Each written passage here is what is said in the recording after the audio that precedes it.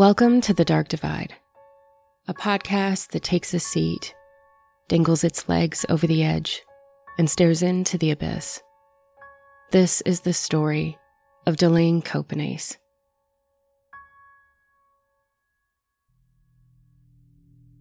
Kenora, Ontario is the embodiment of reconciliation, the tangible tension of theft and amends, not just of land, but of identity.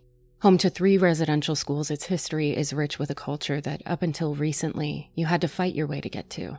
Only closing the last school doors in 1972, the trauma from residential schools is something that's only starting to be truly understood with a larger scale of people, instead of just those who suffered through it themselves. They were the only ones who didn't gasp at the headlines of historical human remains being found beneath the ground at unmarked burial sites. They have always known. In only the most painful and re-traumatizing of ways do they finally have their truth validated. Murders are always easier to shy away from without a body, and as the plausible hits of recovery locations keep growing, there's nothing to say for both perpetrator and survivor. It's the kind of silence when there are no words for what you feel. Reconciliation is a work in progress that has been painfully slow, a delicate and complex process that's sadly still in its infant phase. It's been 26 years since the first RCMP investigation that finally linked numerous unsolved missing and murdered cases of Indigenous women along the 500-mile road known as the Highway of Tears in British Columbia. And that conversation began to spark an overdue recognition of the many trials and tribulations of Indigenous communities across the country.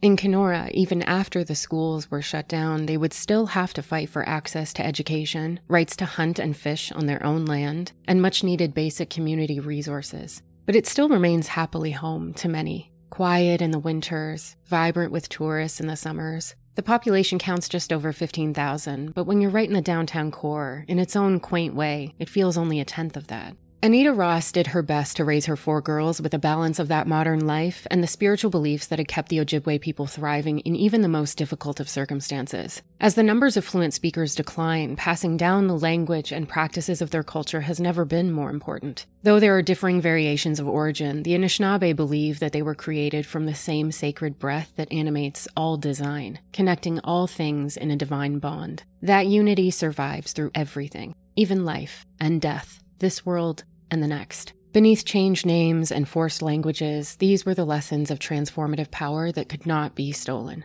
As a survivor and a mother, Anita never imagined that after all these years, Kenora would once again become divided over a sense of injustice, a lack of protection, a peculiar conspiratory tension, and a distrust for your own neighbor. But in a place like Kenora, it's just smoldering embers waiting for a gust of dry wind. And it started all over again the day her 16-year-old daughter, Delaine Copenace, went missing.